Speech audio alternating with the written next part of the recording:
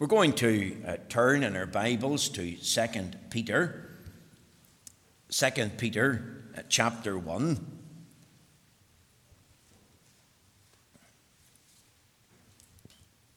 And we're going to read from verse 12 to the end of the chapter. 2 Peter chapter 1, verse 12. We're reading, of course, as we've often said, from the Authorized Version, a very faithful and reliable translation of the Holy Scriptures. I encourage you to bring your Bible with you and turn to the place appointed for the reading, and not only hear the words, but see the words for yourself. See them in the book. Take notice of them. Let's hear the word of the Lord. For those online, the words will also come up on the screen. 2 Peter chapter 1, verse 12.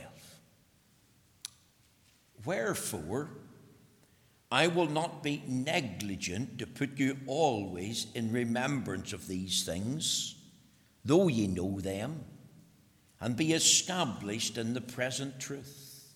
Yea, I think it meet, as long as I am in this tabernacle, to stir you up by putting you in remembrance, knowing that shortly I must put off my tabernacle, even as our Lord Jesus Christ hath showed me. Moreover, I will endeavour that ye may be able after my decease to have these things always in remembrance. For we have not followed cunningly devised fables when we made known unto you the power and coming of our Lord Jesus Christ, but were eyewitnesses of his majesty. For he received from God the Father honour and glory, when there came such a voice to him from the excellent glory, This is my beloved Son, in whom I am well pleased. And this voice which came from heaven we heard, when we were with him in the holy mount. We have also a more sure word of prophecy, whereunto you do well that ye take heed, as unto a light that shineth in a dark place, until the day dawn, and the day star arise in your hearts. Knowing this first, that no prophecy of the Scripture is of any private interpretation, for the prophecy came not in old time by the will of man, but holy men of God spake as they were moved by the Holy Ghost. Amen. We know the Lord will stamp with his own approval and blessing this reading of the Holy Scriptures. Now, my text tonight is taken from 2 Peter chapter 1, verses 12 right through to 15. And my theme tonight is entitled, Remembering the Truths of the Gospel. Now, I've already informed you in times past, as well as this morning, that the word remember is used 210 times in the Bible. Remember the law of first mention, Genesis 8:1. Here's the first time the word remember is used. And God remembered Noah. Isn't it wonderful to think that God wonderfully and deliberately brought thoughts into his mind about Noah? That Noah was in the mind of God, not only in his inward thoughts, but in God's outward action toward Noah on the basis of grace and mercy. And God, of course, uses these 210 references in the Bible to call us to remember many things. And over the years, we've preached on some of these things that we're to remember. Remember the battle, remember the banquet, and we also remember believers in particular circumstances who prayed to God, as we thought this morning from Psalm 106, verse 4. Remember me, O Lord, with the favour that thou bearest toward thy people. Visit me, O visit me with thy great salvation. Now, I've also discovered that there's 53 additional references to the word remembrance and remembering. That's 263 in total. So we'll ask the question, why repeat the word in the Bible? Remember, remembrance. And the answer's simple. We're prone to forget. We're prone to leave off pondering and meditating, especially the things that the Lord wants us to remember. Things to do with the work of God, things to do with the worship of God, things to do with the witness of God, things to do with walking with God, things to do with the Word of God. Now here we are in 2 Peter, and the Apostle Peter is writing his last message to the people of God in his day and generation, and ultimately to us. The Apostle Peter is writing as one who is facing death. He is writing his last message. He knows that soon his earthly life will be over. He's an old man now. He knows he's taking his last few steps of his earthly ministry. He knows that he's standing on the threshold of eternity. And what does he want to do to that church and to us? He wants to share his final message to the Lord's people. Now notice the word remembrance. You'll find it there 3 times, verse 12, verse 13, and verse 15. So we're going to ask, remembrance of what? And the answer is, if you look very carefully, he says in verse 12, wherefore I will not be negligent to put you always in remembrance of these things. And then he says, though ye know them and be established in the present truth, yea, I think it meet as long as I'm in this tabernacle to stir you up by putting you in remembrance. This shortly I must put off this my tabernacle, even as our Lord Jesus Christ hath showed me. Moreover, I will endeavour that ye may be able after my decease to have these things always in remembrance. Now, what's he talking about? These things that you already know. These things that you're currently established in. The things that you would say is and are the present truth. See, Peter was well aware of false teaching in his day and generation. It was alive and well in Peter's day. The church was in danger of being beguiled by heretics and apostates. So he's really issuing a warning to the church. Listen to what he says in chapter 3 and in the verse 17. Ye therefore, beloved, seeing ye know these things before, beware, lest ye also, being led away with the error of the wicked, fall from your own steadfastness. The Apostle Peter's very concerned for the true church in his day. And he had a desire that they would hold on to sound doctrine. And he wanted the believers in his day and our days to be firmly grounded in the great truths of the gospel, truths that center really in the person and work of Christ. He has fully expounded the gospel to them. And if you read very carefully, chapter 1 of his second letter, verses 1 to 11, you'll understand the great truths that he has taught them in presence and by writing. These believers, we could really say, have received the gospel light and gospel truth, and they're currently established in it. They already know it. And yet, and here's the thought, it was to such a people that he calls upon to have these truths constantly and carefully in their hearts and in their minds. So here's the text for tonight, 2 Peter chapter 1, 12 to 15. Here's the theme, remembering the truths of the gospel. 3 things. The key to remembering the truths of the gospel. If I was to ask tonight what is one of the chief characteristics of a good Bible teacher, or the chief characteristic of a good preacher, the answer is this: the concept of constant reminders. In other words, the chief characteristic of a good Bible teacher is to teach by constant repetition. A constant reminder of things already that individuals claim that they have learned and claim to know. If you look at chapter 1, verse 10, he says, wherefore the rather, brethren, give diligence to make your calling and election sure, for if you do these things, ye shall never fall. And then he says again in verse 12, wherefore I will not be negligent to put you always in remembrance of these things, though you know them and be established in the present truth. Look at verse 13. Yea, I think it meet. In other words, it's right and proper. As long as I'm alive, as long as I'm in the body to stir you up by putting you in remembrance, and even after my death and my decease, you will then have these things always in remembrance. This was not a hiss and miss job for Peter. This was not something he'd done occasionally.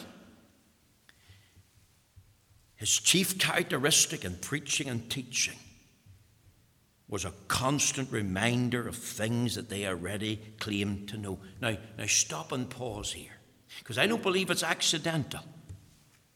Think of the word remembrance 3 times. Out of the 263 references, here's 3 of them used in this context. See, I believe the Lord wants us to take notice here. He wants us to think of something. He wants us to ponder. He wants us to meditate. The Apostle Peter has been amongst these people for some time. He has preached the gospel to them, and you can read the context. 2 Peter chapter 1, verses 1 to 11. Think of the word wherefore in verse 12. In light of this, then I want you to do this.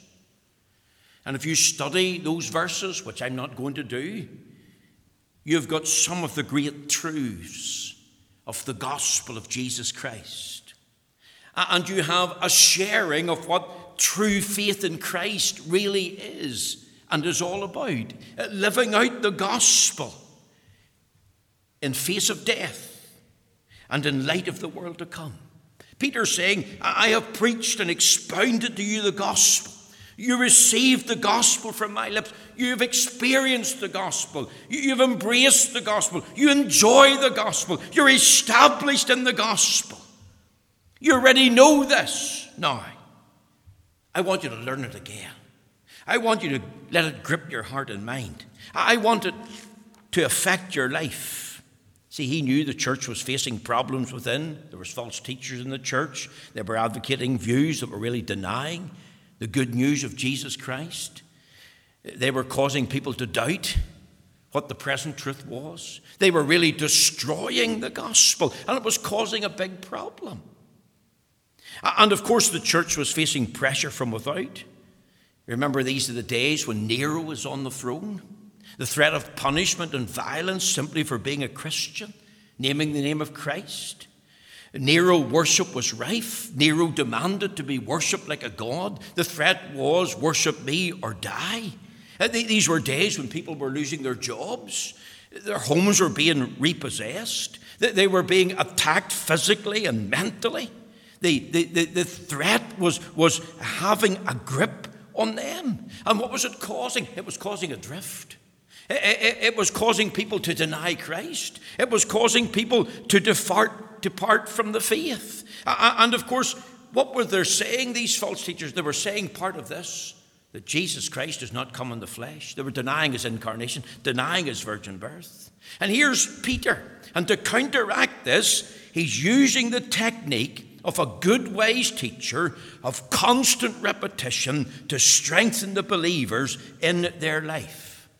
And I want to say tonight that I believe, and I'm not an educationalist, but repetition is the key to learning. Here's the key to remembering the great truths of the gospel. Repetition. As I've said, I'm not a teacher or an educationalist. The modern approach to teaching goes something like this. You've got a set of modules, say in history, or say on the rise of Babylon or the rise of Rome. If it's history, you've 8 weeks to study World War I. You might have 8 weeks to study World War II. And then after the 8 weeks, you get a test. And you get a question and answer session. And you answer the questions and you've passed. And then the thought is, well, that's behind you now. You've learned that, you're done with it. But is that real education? Is that real teaching? Peter says no, certainly not when it comes to biblical truth, because the real secret of education has to do with repetition. See, I remember an old man in the Faith Mission when I was there many, many years ago, and he used to start the class with a 10-minute review of what he's taught the week before. And of course, we, as smart Alex of students, and we were smart Alex, thought we knew better, we started to sing one particular afternoon, and the song sort of went, from the hymn book, "Tell me the old story." And he tittered and laughed, and he joined in. He had a good sense of humour. And then he says, "But what about the line, 'Tell me the story often, for I forget so soon'?" So he says, "How many can give a 10-minute review of my lecture last week?" Well, of course, there wasn't one of us putting their hand up. Not one of us could remember what the lecture really was, even to give the bones of the lecture. See, there was the truth. Learning a thing over and over again, till it gripped our hearts and minds, till it became part and parcel of us, till it defined us, till it shaped us. And that's what Peter wanted in this church in his day, so that the things of God, the gospel of Christ and his personal work, salvation, the doctrine of Scripture, heaven and hell. He said, "I want you to really know this, so that this impacts upon your life now and in the world to come." Here he is writing to believers who know these things already. They have embraced them. They've experienced them. They're enjoying them. They're established in them. And yet what does Peter say? "I want you and us to put them in remembrance." We're mentioning the late Dr. Alan Cairns.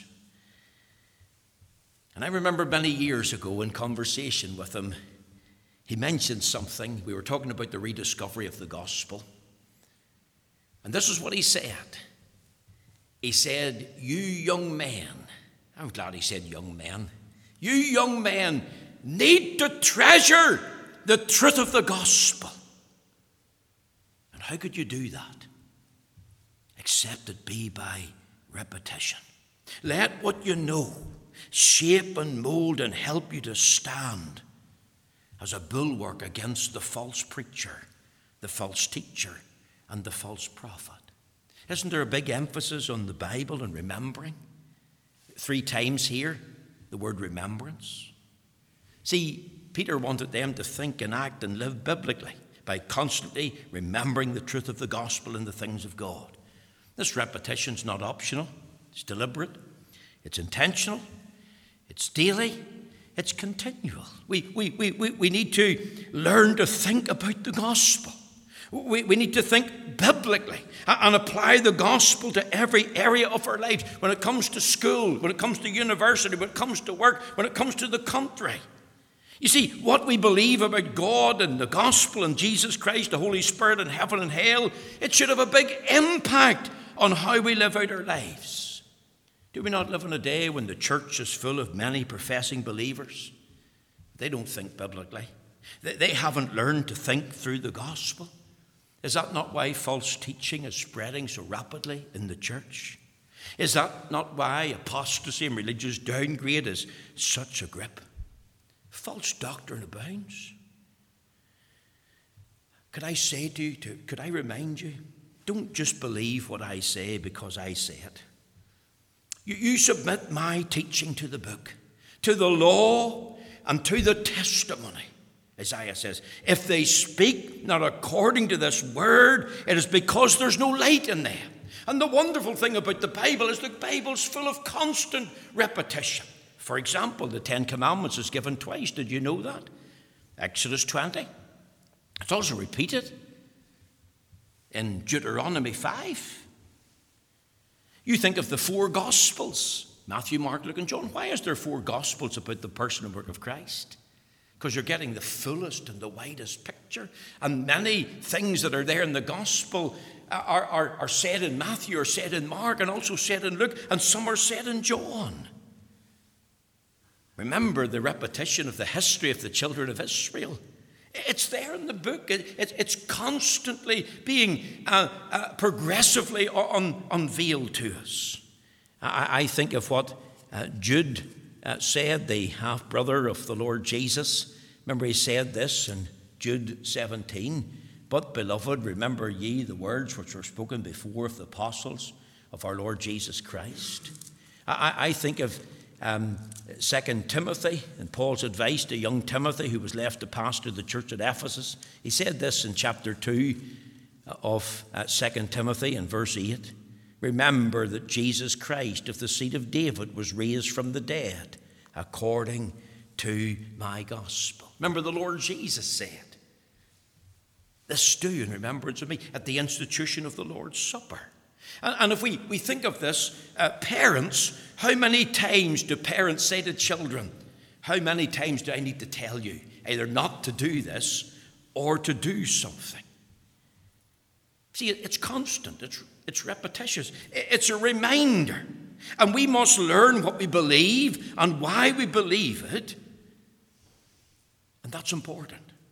Remember, the Free Presbyterian Church is a confessional church. The Westminster Confession of Faith.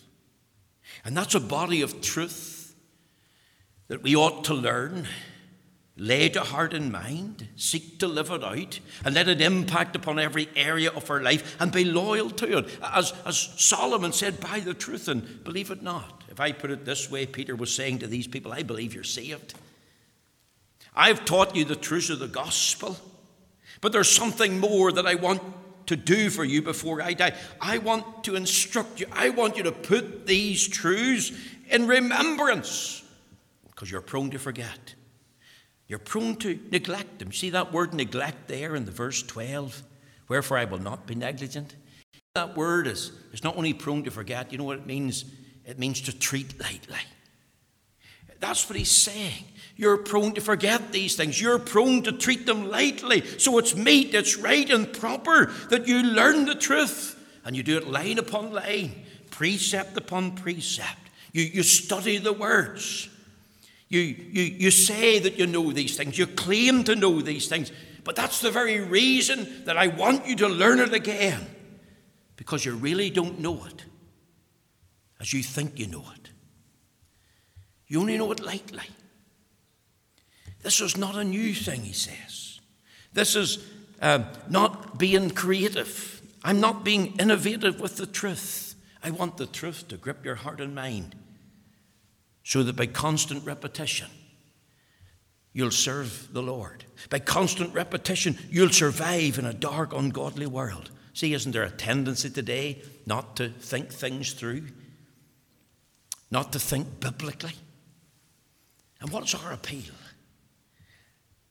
Our appeal is to the scriptures of truth. And I say again tonight to young people, to those who are listening, let's learn what we believe and why we believe it.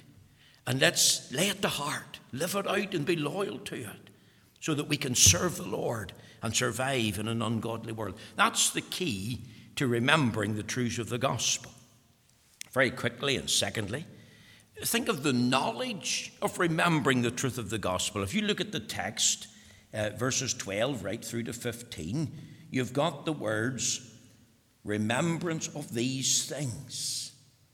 And he says that. Verse 15, moreover, I will endeavor that you may be able after my decease to have these things always in remembrance. See, what's he saying here? He's saying this: you cannot and you will never, as a Christian, outgrow the gospel. A believer could say, a preacher could say, well, I know these things. And the question the apostle would ask, do you really know them? Do you and I really know the truths of the gospel? You know, I'm going to confess to you, the older I become, the more I realize there's many things that I don't know. And I pray, and you probably don't hear me praying, but I pray, Lord, help me to know you better. This text on the porch coming into the church is be still and know that I'm God. And I want to know the Lord in a deeper and a better and a greater way. So I've got to pray about that, because there's much about God I don't know.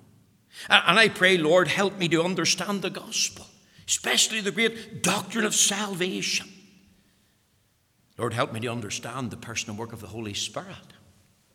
Lord, give me a love for the words of the book. Like the psalmist who said, oh, how I love thy law. Remember in John's epistles, He wrote to fathers, to young men, and to children. Why? Because in the church there was fathers and young men and children in relation to their spirituality.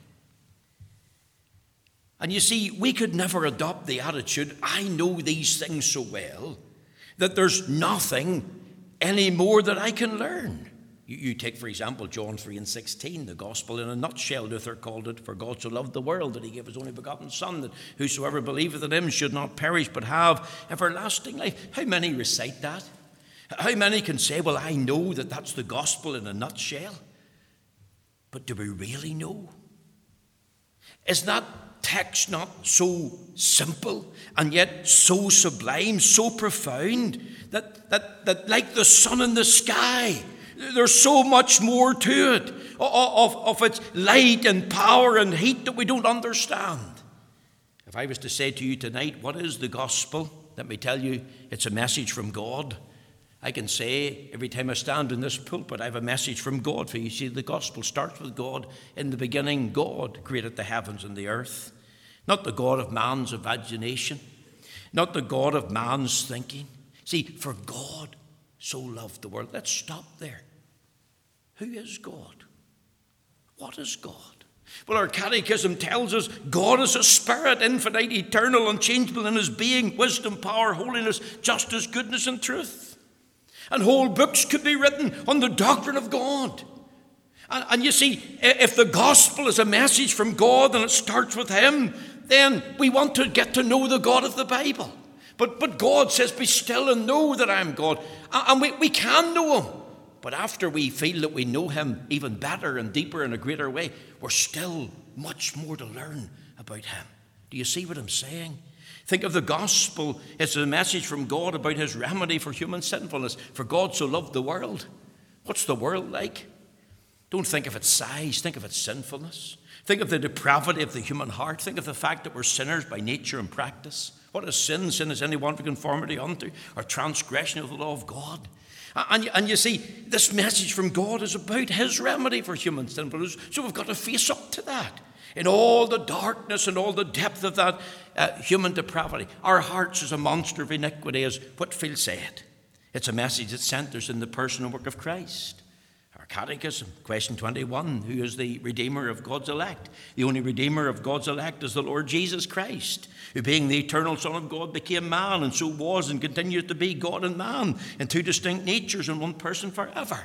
That brings in the doctrine of the incarnation, the doctrine of the virgin birth, the doctrine of a sinless life, the doctrine of atoning death, the doctrine of the ground of the shed blood, the doctrine of the resurrection, the doctrine of his ascension, the doctrine of his life as intercession, the doctrine of his second coming. Are these not fundamentals to the Christian faith? The question, what think ye of Christ, whose son is he?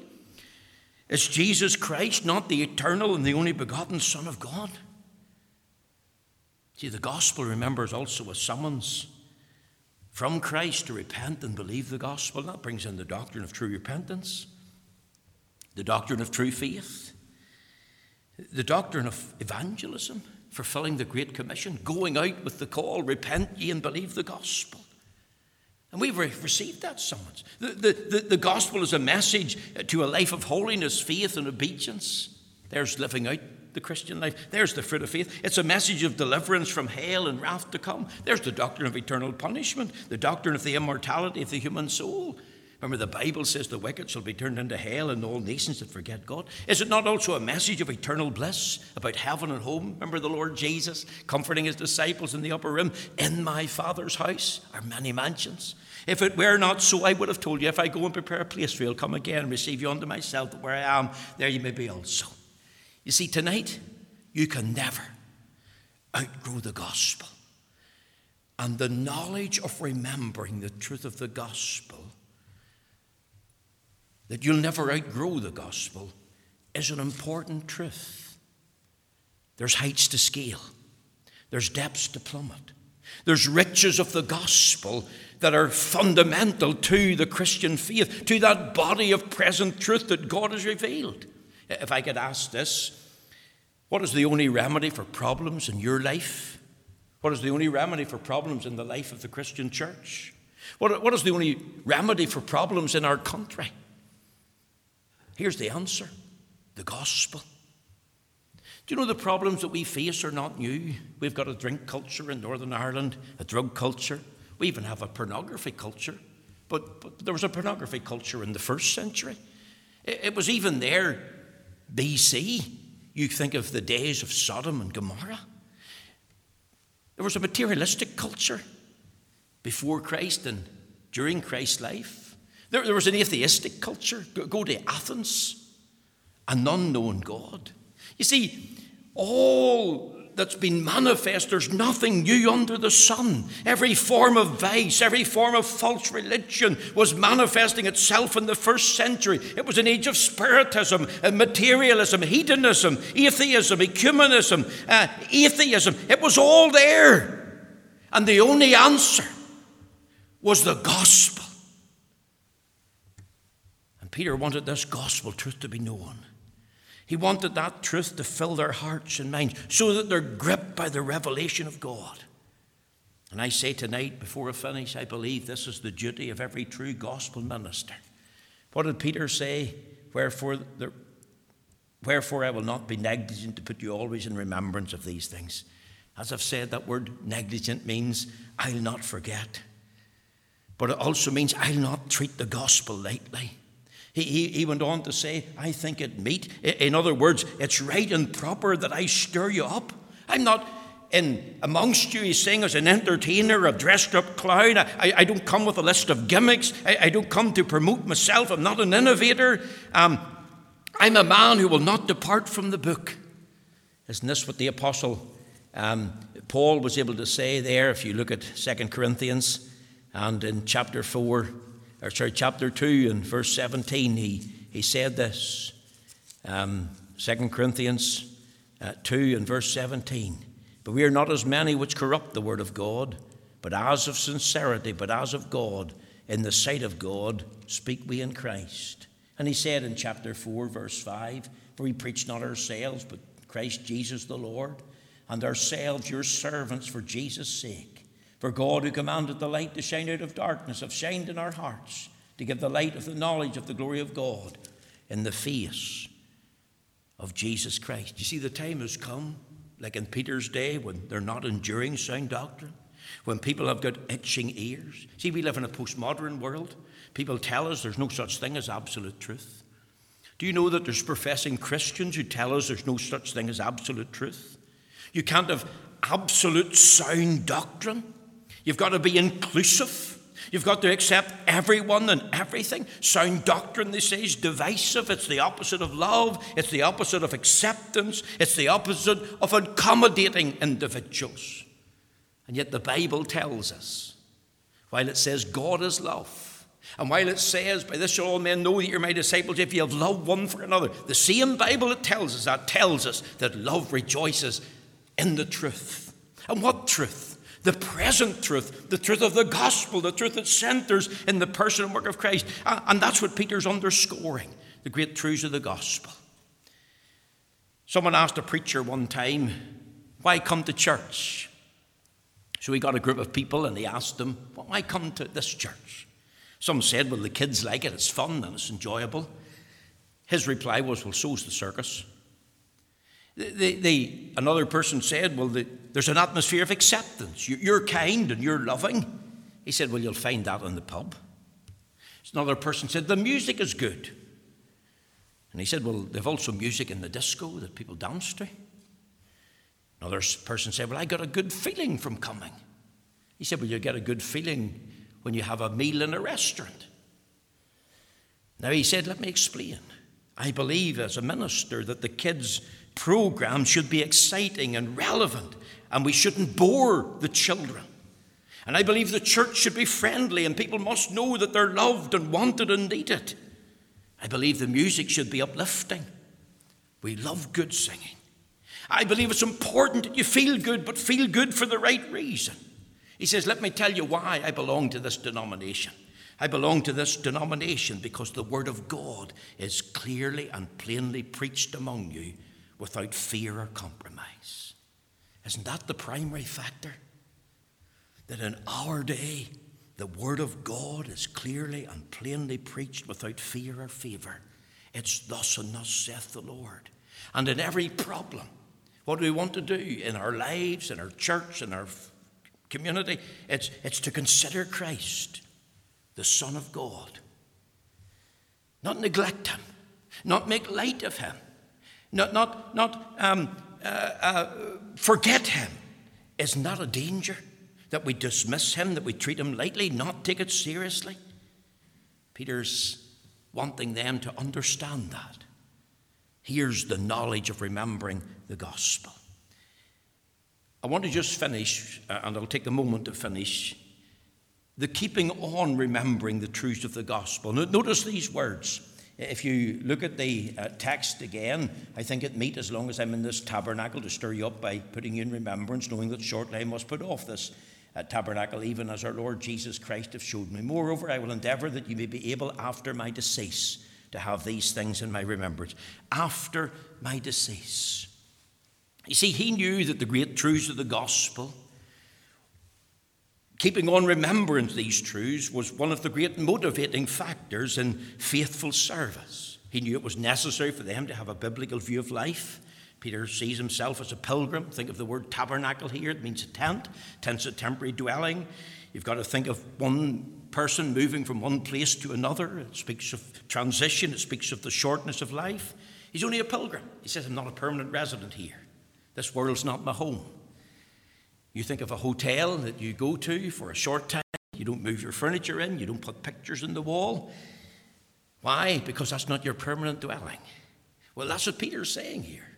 I must put off my tabernacle. My body's but a tent. You see, he lived with a biblical view of a life of service. And his service was governed by the gospel as he contemplated Christ, as he considered him. He didn't put people on a guilt trip. He didn't tell them a sob story. He didn't give them a set of principles. No, he presented Christ. And if you present Christ before your heart and mind, you'll not have a cold heart. And if your heart is musing in Christ and meditating on him, and you spend time thinking of Christ, then you'll not have a cold heart. It's important. It's impossible to think of Christ and not be stirred up, not have a zeal for souls.